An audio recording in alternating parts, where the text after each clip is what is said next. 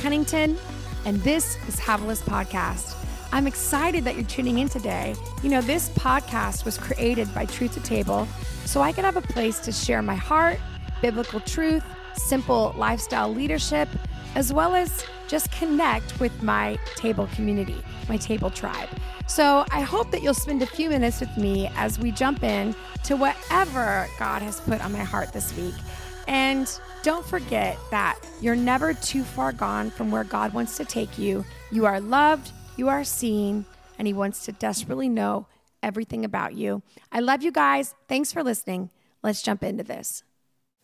Today, we're going to look at owning our words. Now, as somebody who's not very verbal, it was really hard for me to talk about this. No, I'm just kidding.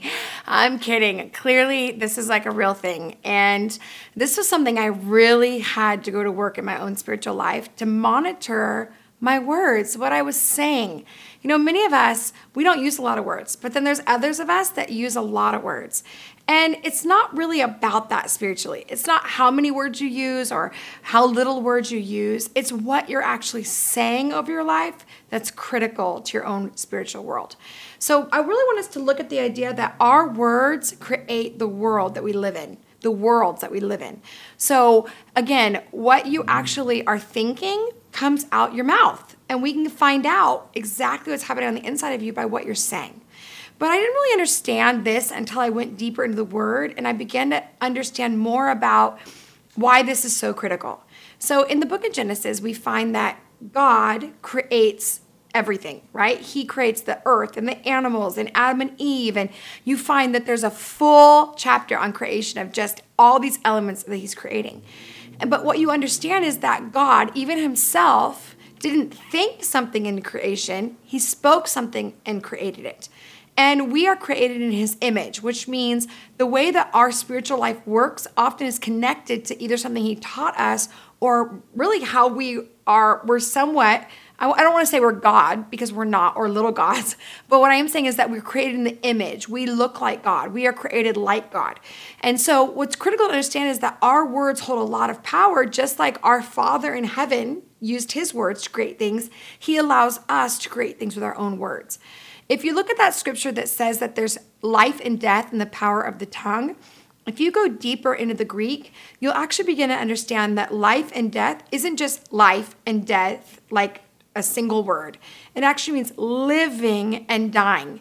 So what it actually means in the Greek is what you say. If you say something with life on it, maybe a spiritual thing or something God wants you to say, guess what? That's going to continue to live on way after you remember saying it. It's going to continue to live.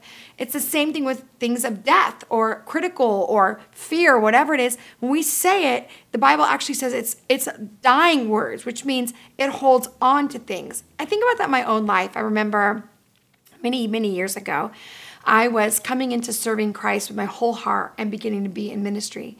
And I went to this small little town of Weaverville in California. If you're in the Bethel world, you'll know a little bit about Weaverville. But I went there to speak to a youth group one night with my sister, and there was a man there who owned a mechanic shop. His name was Chris Valentin, and he was hosting us that night. And so we went and ministered to the young adults, like the teenagers. And then how old am I? I'm calling them young adults. That tells you how old I am. Teenagers. And I go out to dinner that night, and while we're sitting at the pizza place, I'm telling Chris about my past and how I had learning issues and I'm not very educated and, I really fight a lot of fear. And he says this to me, "That's funny. You seem rather intelligent." And when he says it, I had one of those moments where I don't think I had realized that no one had ever directly looked at me my entire life and used the word intelligent with me. And when he said it, my eyes filled up with tears and I could barely keep it together. And he just kept going. He gets more pizzas, talking to other people, and I am crying in this booth because the power of his words, it created something in me that needed to be acknowledged. And once he acknowledged it, it was like a fire in me. It gave me permission to be me. Think about our own words. Sometimes we're waiting for other people to say things over us so we can have permission. And what I believe is it's very important that we say things over ourselves. It's not arrogance. It's faith to say, I believe God's going to do this, or I can do this. I can do all things through Christ who strengthens me. So our words are very, very powerful. And, some of us, I think, our core fear about our words, and we talk about words, and anybody, when we start talking about words, you got kind of anxious and thought, oh no, I don't want to talk about words. I think the core belief is that we sometimes believe that we've done too much damage with our words. Like it's beyond repair. I've said this, I've gossiped about this, I've criticized, I've screamed this, I've said this to my kids, my spouse, somebody, and it's beyond repair. And as I thought about that kind of core fear that we sometimes can have, I was reminded of Deuteronomy chapter 30, verse 3. This is the Message version, but it says, God, your God, will restore everything you lost. He'll have compassion on you.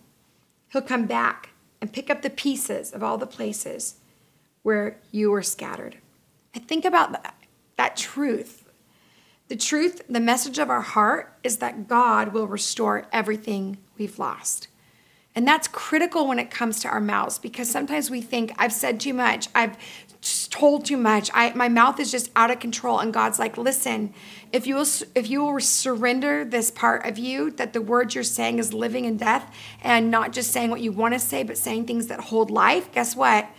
He'll restore the fallen words. He'll interrupt those fallen things that we've said or criticized or used against us. Another thing you can do too that I've done in my own life is when I know I've said things that are still living in a bad way, like they're continuing on, I'll try to interrupt them by either repenting. That's a great way to interrupt your words, is to actually go to somebody that you said it and say, hey, guess what? I'm aware that the words I said are probably very hurtful, or I said them in anger, but I want you to know that and then I will say the truth. I love you. I'm for you. Will you please forgive me? And what you're really saying is, will you release me from these words having life in our relationship? It's very critical. Another thing you can do is when you say something, not just repent, but make a commitment to yourself. I am not going to say this anymore. And really make that commitment and find a way out. So I used to, many years ago, love gossiping. I mean, I was always gossiping about this person and that thing and talking. And I found that I was very convicted about the way I was talking about people, but I couldn't get out of it. I'd be in these friendships where that was what we did. We would go to have a meal and then just bring up people and talk about them.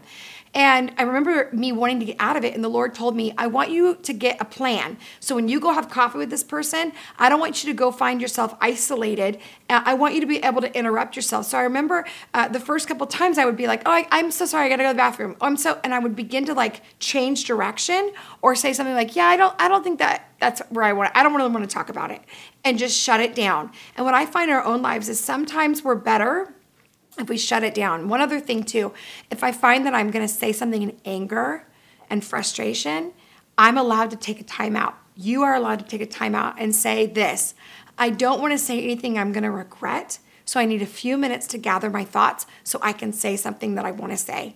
And I don't know very many people that won't allow you to take those few minutes, because they know that words are powerful and they can either hurt or heal depending on how we use them. So God wants to restore everything we've lost, even the words that we've used that have hurt others around us. So here's your 5 declarations this week I want you to think about. The first one is, God is restoring everything I've lost through my words. I want you to declare that. Look at yourself in the mirror and say, God, I believe you're going to restore everything back to me from the things I've lost because of the things I've said. Whether that's a broken relationship through gossip or criticism, whether it's in your marriage, whether it's something you said to your kids, I want you to begin to declare that, and I'm taking ownership. Secondly, I trust God through my words. God, listen to my voice. I'm going to trust you by the words that I say over my life. Use your words as a weapon for the kingdom of God, not just as a place of defeat. Thirdly, my words create my world. And I know you're like, what does that mean? I really want you to think about just looking at yourself and saying, hey, my words, Havilah, your words create your world. What kind of world do you want to live in? God, I want to live in a world that believes you, trusts you, hopes in you, and begin to declare that. Another core belief, and I think conviction we can say, is I speak life everywhere I go. I speak life everywhere I go, in my marriage, in my family, with my coworkers, in my church. I speak life. And if it doesn't have life in it, I'm not going to say it. And I really want you to be clear on that. And lastly is this: I honor God by the words I say. I honor God by the words I say. And begin maybe even making that your mantra for the week. This is how I'm going to do it. I love you guys, and I'll see you next week. Well, I hope that really blessed your life. I hope that everything God is trying to get to you, you grabbed a hold of. Again, don't forget to give me a shout out on the socials. I'm there almost every day. And if this podcast really spoke to you, would you consider leaving a review so others can find this podcast, and as well as some stars? I hope you have a great day, and I'll catch you next time.